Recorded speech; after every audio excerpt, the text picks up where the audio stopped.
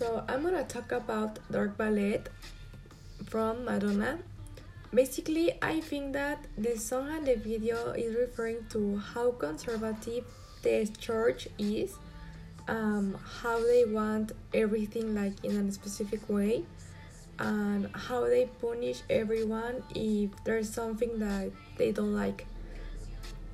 The song is referring like I can dress like a boy or a girl, and I think that that's referring like it doesn't matter, like how you dress. There's no like I dress like a boy or a girl, like you just dress up and that's all. And that's a lot of like different topics like included in that song and in the video. But yeah, like the most obvious is how the church like punish everyone.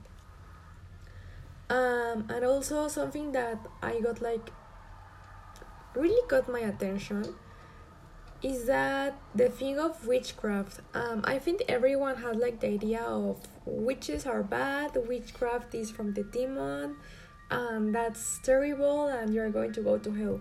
But that's not true. Witchcraft is just like the how to manipulate energy, how to do specific things, but that doesn't have that's not included with anything of the demon or the church and God. There's nothing wrong with witchcraft. I really liked the song and the video.